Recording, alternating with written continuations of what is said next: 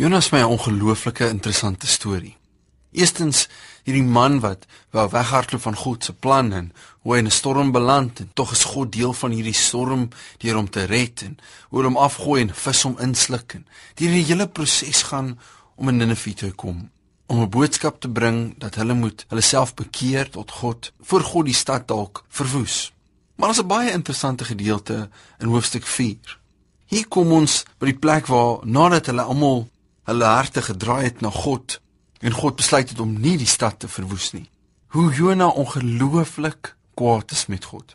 Ek wil lees vir jou hierso in vers 1 wat sê, hieroor was Jona baie ontevrede en het baie kwaad geword. Jy sien dat Jona hier verskriklik ontevrede was met die feit dat God hierdie stad gespaar het. In Jona se hart was dit dat God moes eintlik hierdie stad vernietig het. Sien, hulle was nie baie mooi mense nie baie goeie mense nie, en baie wrede dinge aangevang as jy in geskiedenis kyk. So volgens Jona was dit 'n goeie idee. Dis hoekom hy nie wou na Ninive toe gaan nie. Die verder aan in hierdie hoofstuk lees volgende. Hy het die Here gebid en sê, ag Here, ek het dit geweet toe ek nog in my land was. Daarom het ek reg van die begin na Tarsus toe gevlug. Ek het geweet U is 'n genadige en barmhartige God, lankmoedig en vol liefde. U sien maklik af van die straf wat U aangekondig het.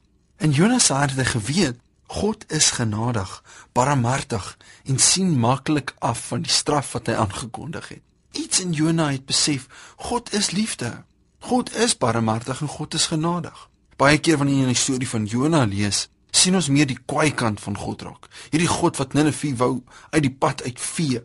En Jona het gegaan om met hulle te praat en daarna het God sy amper soos die Engelsman sê, he changed his mind on the plan. Maar hier tog lees ons iets baie diep aan die einde, dat Jona in sy hart besef het, God is liefde, en hy het geweet, as hy na die stad toe gaan, sou die stad draai, en God sou barmhartig en genadig wees met hulle. Hy sou afsien van die plan wat hy gehad het, om hulle te straf. Sien nou wel, Jona met sy mond iets gesê het sy hart iets anders uitgestraal. God is liefde. God wil nie straf nie. God wil hê ons moet besef dat hy 'n God van genade is. Ek wil weer vir hierdie stuk lees. Hy sê, ek het geweet, U is 'n genadige en barmhartige God, lankmoedig en vol liefde.